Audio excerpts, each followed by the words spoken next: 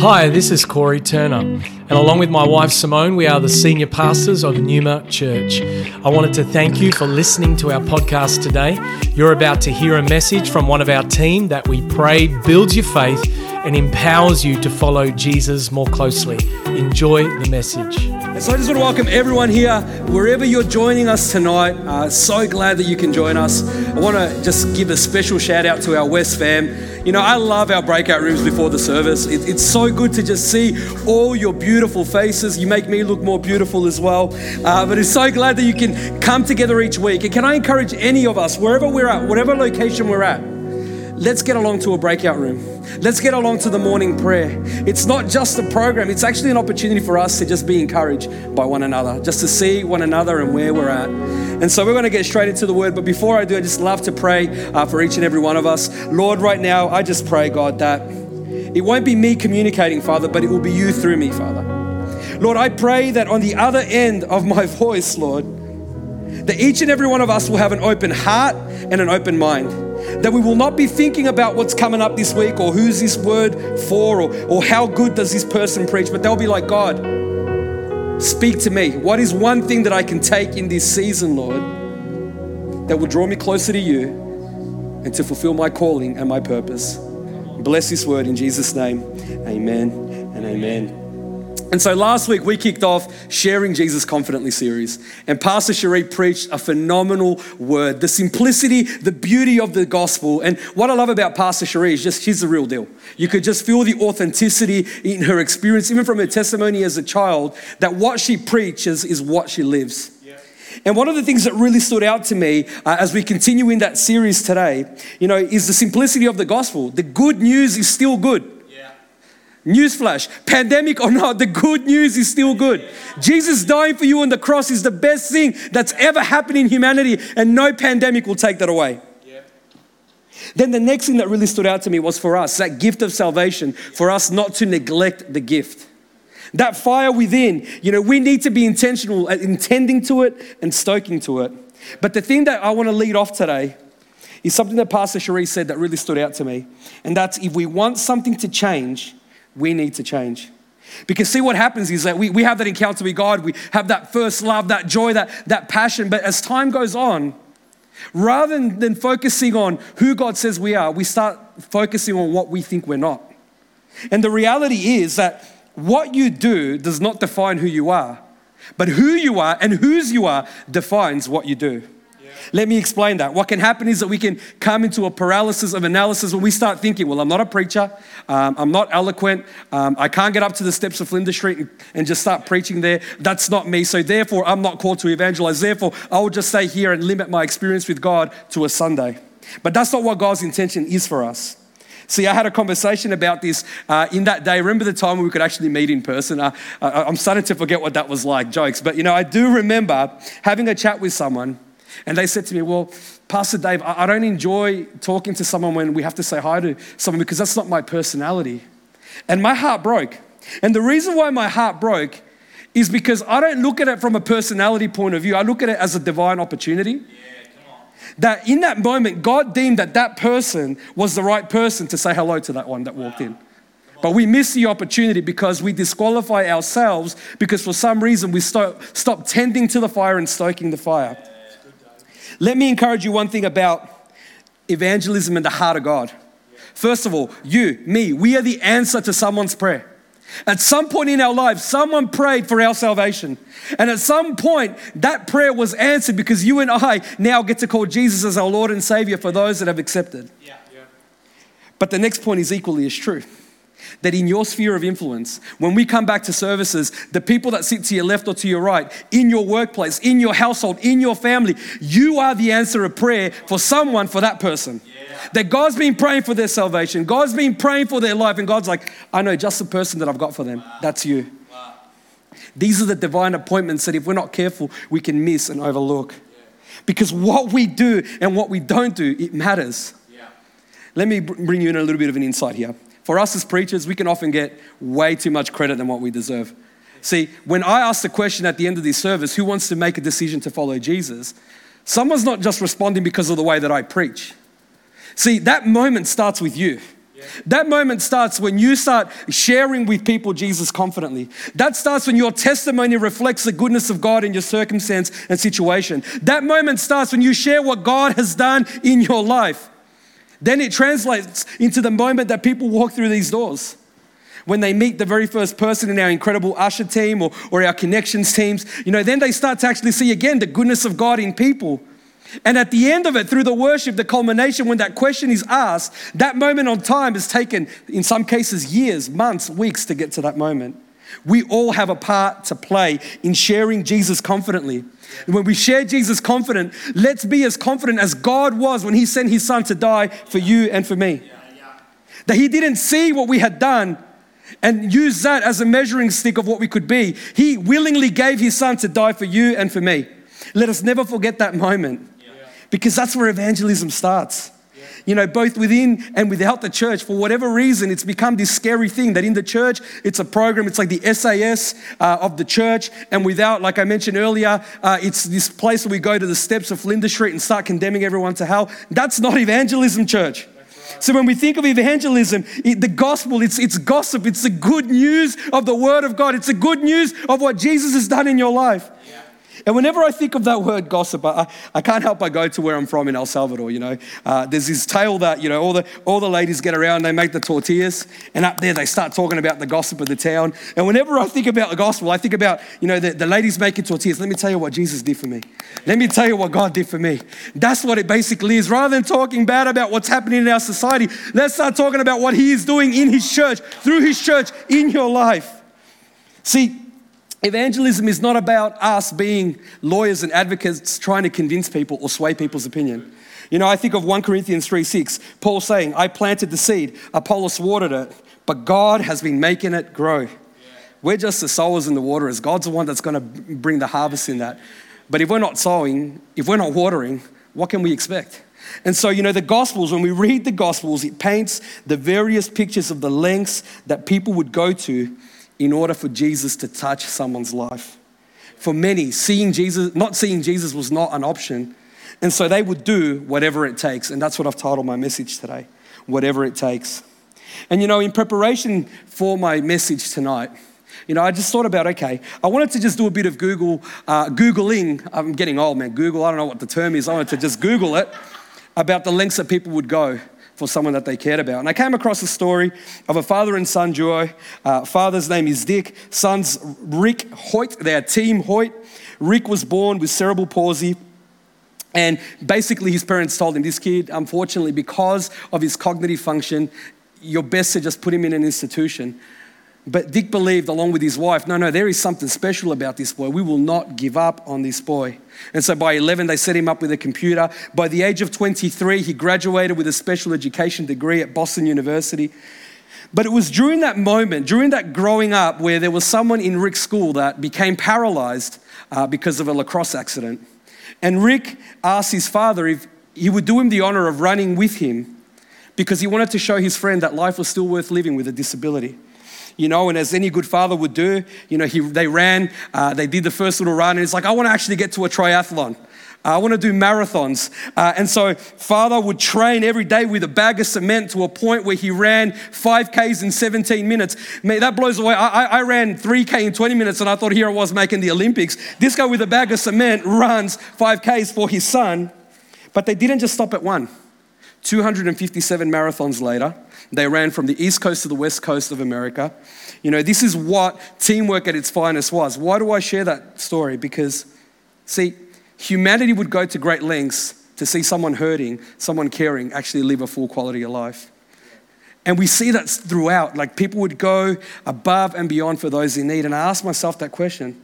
What if us as the church had that same faith to see souls saved? To actually go to the level where someone is at and bring them alongside us so that not only they could live a full quality of life, but have a full eternity in the presence of God.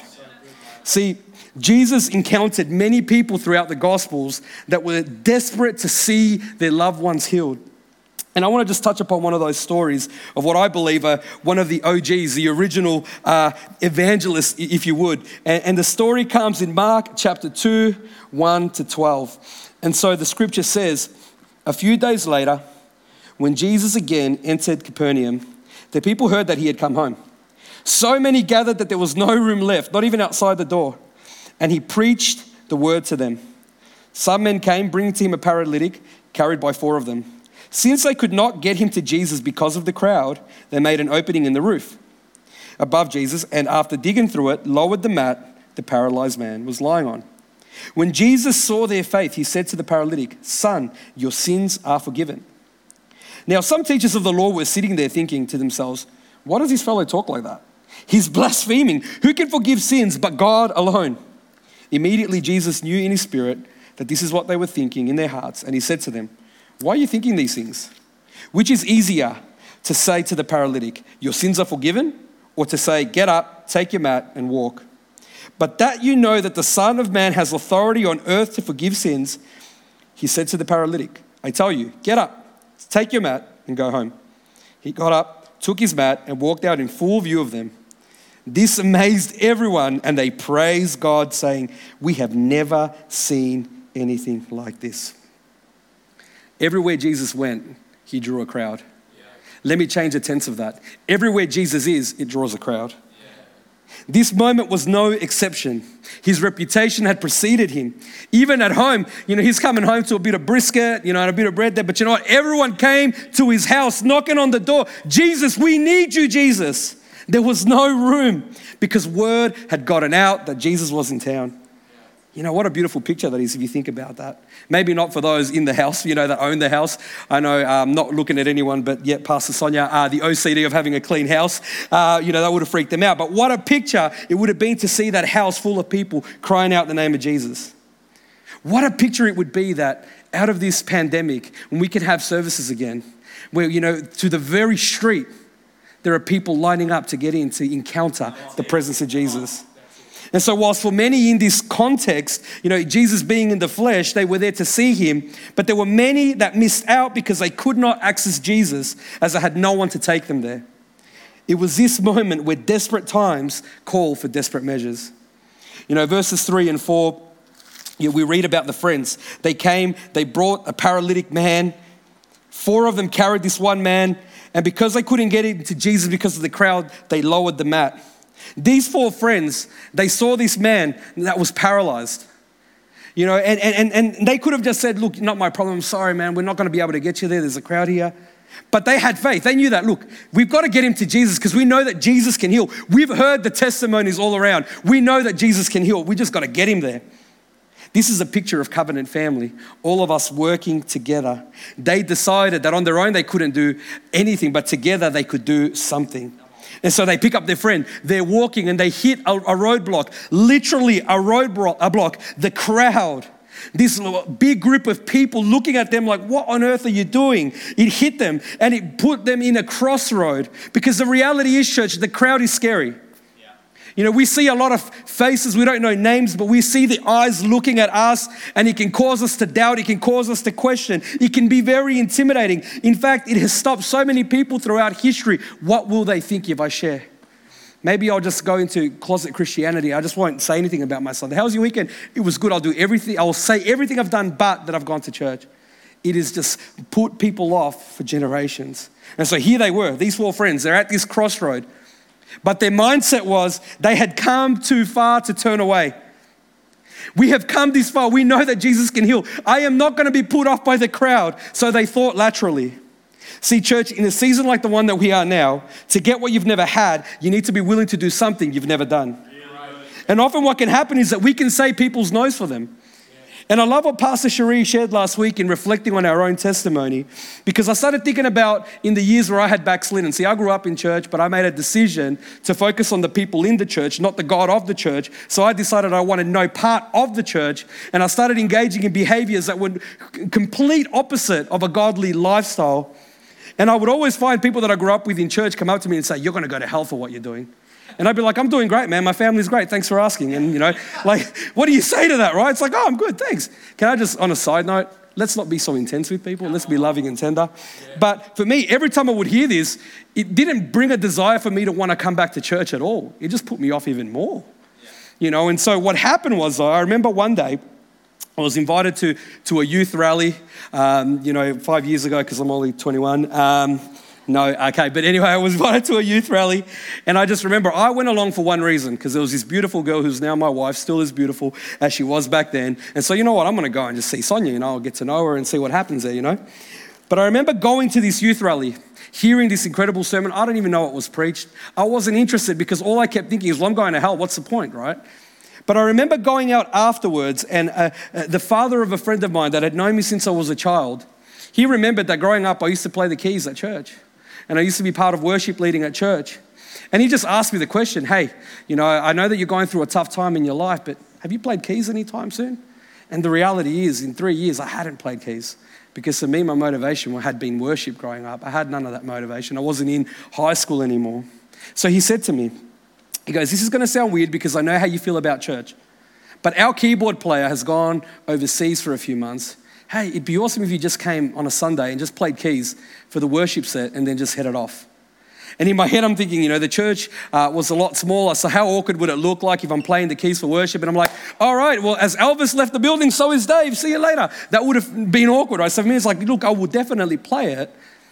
And I stayed. Why did I do that? Because for me, it's like, the question that was asked went to my heart. This is one person that didn't condemn me for what I had done or the decisions that I had made, but actually questioned something about my heart that I had been passionate about and was audacious enough to invite me at that moment. Because everyone else didn't invite me. They condemned me. This man invited me. And so I went along. 2 months later, in a worship room of 10 people with one guitar, with the lines, I never want to go back to my old life. I made a decision to recommit my life to Jesus Christ. 15 years later, here I am preaching this message to you today. So never underestimate the importance of thinking laterally. Never underestimate the power of asking the simple question, will you come? And so for the friends, they wanted their friend to be at the feet of Jesus. So they literally went above and beyond the call of duty and made a hole in the roof. They didn't care if they looked foolish. They didn't care what they looked like to the crowd, but ultimately they chose faith over fear. And so like these friends, as we step out in faith to reach the lost, our priority needs to be to position people to encounter Jesus. See, we see this in verse 5, that when Jesus saw their faith, he said to the paralytic, son, your sins are forgiven. Jesus literally saw this mat being lowered. On a side note, Jesus is not afraid or intimidated by good distractions. See, he wasn't like, I'm in the middle of a message, guys. Wait till the end. We'll do the ministry altar call at the end, then I'll pray for you. No, he stopped everything at that moment. Wait a second. I see what's happening in this moment. And beyond that, though, he saw their faith.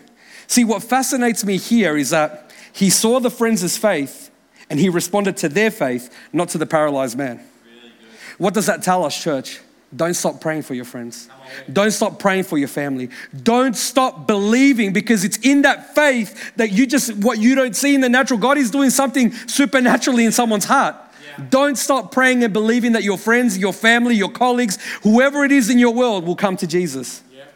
Because God responds to our faith. We hear the story of Centurion very similarly, with one of his servants when he said to Jesus, look, I don't need you to be there in the flesh. I'm a man of authority. I know that when you speak the word, just like me, when I tell one of my soldiers, go, they go, come, they come. I know it's the same for you, Jesus. Just say the words, because I know that it's as good as done. That same faith, we get the Holy Spirit in us that can rise that faith to pray those bold prayers to see our friends healed, but more importantly, saved. James 5:14-15. Is anyone among you sick? Let them call the elders of the church to pray over them and anoint them with oil in the name of the Lord. And the prayer offered in faith will make the sick person well. The Lord will raise them. If they have sinned, they will be forgiven. Prayer fuels power. Our prayers, our actions are not in vain. As we go out there and as we ask people to come along, irrespective of their response, our actions are not in vain. Because Jesus' action was in response to their faith. Miracles are normal. We can see that happen in people's lives. And one of the greatest miracles is seeing someone's heart saved, someone make a decision to follow Jesus. There's no greater miracle than that. Yeah. So I asked the question, what are we praying for over our friends and family? Who are we praying for in our friends and our family? Yeah. Who can we bring? Who can we invite to the feet of Jesus? And it's fascinating because in the scripture we read that Jesus' response was to forgive the sin first. And it's funny because, the religious elite, we read in verses 6 and 7, they were skeptical. They started questioning Jesus. Who does this guy think he is? They question his authority. But let me tell you something. That's the reality of what we face even in this day and age. People will question us. But church, we are not called to justify. We are not called to convince. We are called to represent Jesus. Not to be distracted by the voices that tell us what we can and can't do, but to fill ourselves with the word of truth of what we can do in Jesus' name. So we have the opportunity to bring others' feet, ignoring the noise around us, carry the one that is broken in our world. And so I come back to the story and I think, the crowds and perhaps the friends would have justifiably wondered why Jesus elected to forgive the man's sins and not heal his paralysis. See, I believe the reason this is the case is because the condition of the physical is a matter of life and death, but the condition of the soul has eternal ramifications. Wow. See, Jesus healed the most important thing first, his heart. Jesus saw that his eternity is more important than literally his next steps. See, we read in Matthew 18, 9-8, if your hand or your foot causes you to stumble, cut it off and throw it away. It is better for you to enter life maimed or crippled than to have 2 hands or 2 feet and be thrown in eternal fire. And if your eye causes you to stumble, gouge it out and throw it away. Very graphic. It is better for you to enter life with 1 eye than have 2 eyes and be thrown into the lake of fire. See, a healed body will get you a full quality of life, but a healed soul will set you up for eternity. Right. Church, we need to understand the important truth right now. That as real as heaven is, hell is real as well. For those who don't believe, and right now there are literally hundreds, thousands, millions, billions of people dying, going to an eternity in hell because me at some point decided that we're not capable enough to share Jesus confidently. Jesus didn't come just for the believers, but for all of us. I love the story in Luke 5:27-32 that after Jesus went out and saw a tax collector by the name of Levi sitting in his tax booth. "Follow me," Jesus said to him, and Levi got up, left everything and followed him. Then Levi had a great banquet for Jesus at his house, and a large crowd of tax collectors and others were eating with them. But the Pharisees and the teachers of the law who belonged to the sect complained to his disciples, "Why do you eat and drink with tax collectors and sinners?" Catch this. Jesus answered them, "It is not the healthy who need a doctor, but the sick. I have not come to call the righteous, but sinners to repentance." See, Jesus set foot where others would not dare go. Truth time here, church. We can't expect people to come here if we're not willing to go there. We can't tell them, "Look, I'm not going to come and have a coffee with you until you come through these church doors." We need to go there.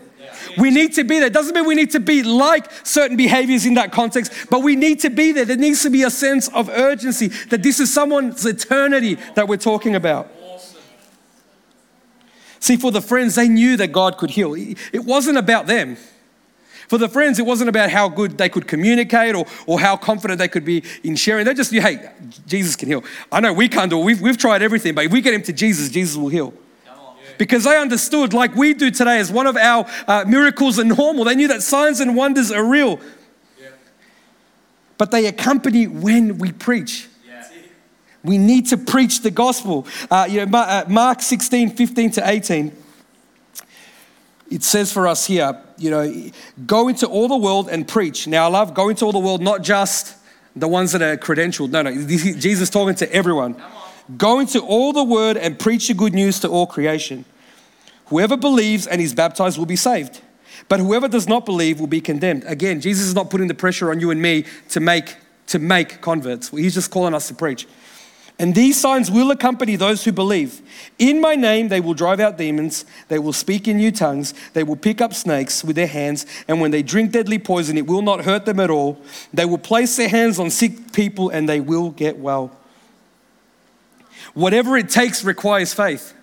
We often want to see the signs and wonder, and yet God is asking, well, have you actually gone and shared what I've done to your heart and your salvation to someone? We need that's the greatest miracle. The rest, they're the cherries on the sundae. But what good would it be to see someone get healed physically but never make a decision to follow Jesus, and we rock up to heaven, we don't see them there? What good would that be for us, church? So it requires courage to step out. And when we think about the friends in this story, they understood that there was a high risk, but the reward was worth it.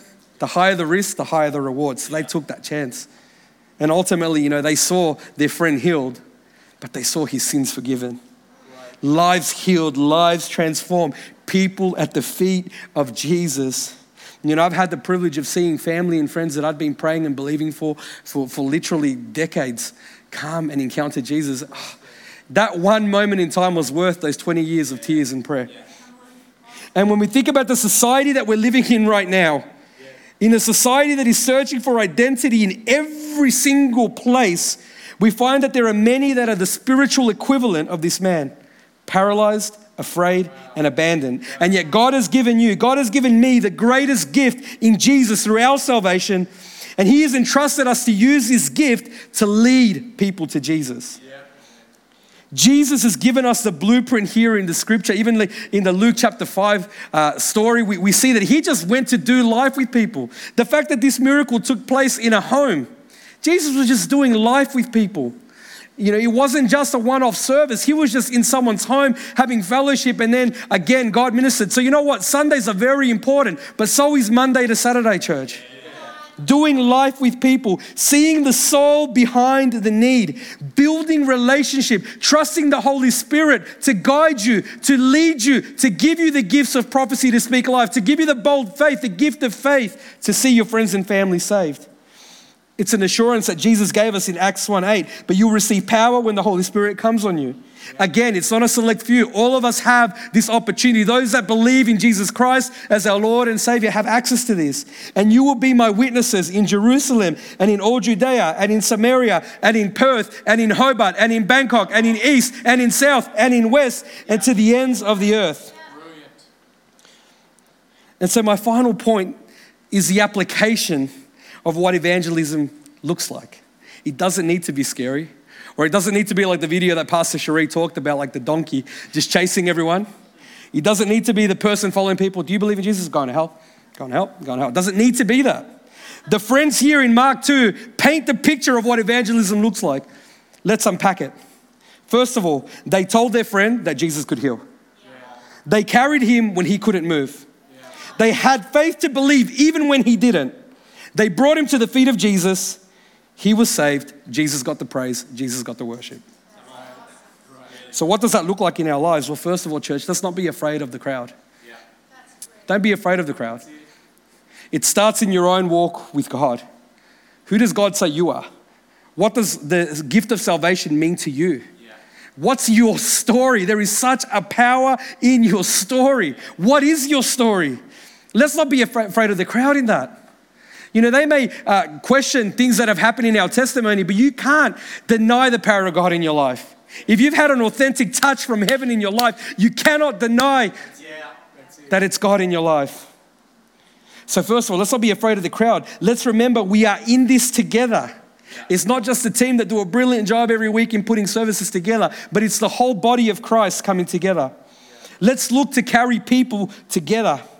Let's continue to pray and intercede for our loved ones together. Great opportunity. Monday through Saturday across our locations, we have that hour of prayer. We have our prayer power service on a Wednesday night, prayer and healing on a Sunday. These are not just events. They're actually opportunities for us to come together and intercede on behalf of our communities and families. But closer to home, we can reach out to someone. Who is one person in your world? See, it's our grace to go and get on steps and preach. There are many that are grace for that. But I believe all of us are grace to reach one person in our world. In this season where we can't go out, I think now you can with one person, but reach out to someone, send them a message, let them know you're thinking about them. Invite them out for a coffee. And when you go out there, ask questions, get to know them. Get to know them. Reserve judgment. You know what? Yeah, we're going to hear the people. It's a newsflash. The reality is that people that are far away from God, they live a lifestyle. Yeah, that's not things that we agree with, but it's not our place to judge them in that moment. They don't understand the fullness of God yet if they haven't encountered Him yet. So let's paint the picture of who God is, a loving God that sent His Son to die for them because He deemed them worthy enough of that sacrifice. So let's reserve judgment. This is one of my favorite. Offer to pay, then offer to pray. Love gives generously. Demonstrate that in your sphere of influence. invite them to church. Hey, you know what? They might just say no, but don't you say their no for them. Invite them along. See God move and don't give up. So wherever you are, we're just going to pray. And I'm going to pray first for the church, and we're going to have a bit of time of worship. And then I want to pray for those that perhaps haven't made the decision to follow Jesus. But wherever you are right now, just want to invite you to be upstanding and just to stretch out your hands right now. And Lord, I just pray right now, God, that there will be an urgency in our hearts, Father. That there will be an urgency and desire in our hearts, Father, to reach out to someone in our world, God. That like these friends, Father, we don't know their names, but that's not the point of this story, God. I just thank you, God, that in their moment where they could have just said, not my problem, they made it their problem. They did everything that they could to bring their friend to the feet of you, Jesus. And you brought him salvation and healing, God. So Lord, I pray that as the weeks come closer for us coming back together, that we will not wait until services are official again to start doing this, Father, but that we will see momentum and revival start to come in our communities right now, Father. That we will have the gift of faith to simply just tell someone, God loves you, God bless you. Wherever it is that we go, Father, I pray against the spirit of apathy, Father. May we have that urgency, Father, right now, that there are people literally dying and facing a prospect of hell because we're too scared to share Jesus confidently, Father. Let us have that urgency to do whatever it takes, Father. And let us start with the little that we have, Father, because you can take not much and do plenty. But with nothing, nothing can be done, Father. So I pray, Lord, that whatever it is that we have in our hearts, Father, whatever gifting that we have, wherever you have positioned us divinely, Father, may we look at that as an opportunity to bring you into our workplaces, to bring you into our schools, to bring you into our government, to bring you into our families, Father. May we make a declaration, not on my watch we will see someone paralyzed and do nothing about it, Father. May we be bold and may we see you come and move in our generation. In Jesus' name we pray. Amen. Let's spend the next few minutes. Thank you for joining us for this message today. We don't assume that every person listening has a personal relationship with Jesus Christ. And so today we invite you to begin following Jesus as your Lord and Savior. The Bible teaches that every one of us has been created for a relationship with God. Sin has separated us from that relationship, but God loved us so much that He gave us His one and only Son, Jesus Christ. Jesus lived, died, and rose again, conquering sin, Satan, and death itself. If we believe in our hearts that God has raised Jesus from the dead, and we confess with our mouth that Jesus is Lord, we will be saved. So if you are ready to pray in faith, turning away from your sin and believing in Jesus for your salvation, please pray this prayer. Dear Jesus, I believe that you are the Son of God, and I ask you to forgive me and cleanse my heart from all of my sin. I receive by faith the free gift of eternal life, and I ask that you would fill me with the Holy Spirit. I thank you that I am born again as a child of God and that you have made me a new creation in Christ Jesus. In Jesus' name I pray, amen. If you have prayed that prayer for the first time, we would love to know and help connect you to a local church in your area. You can contact us on our website, numa.church. Thank you for listening.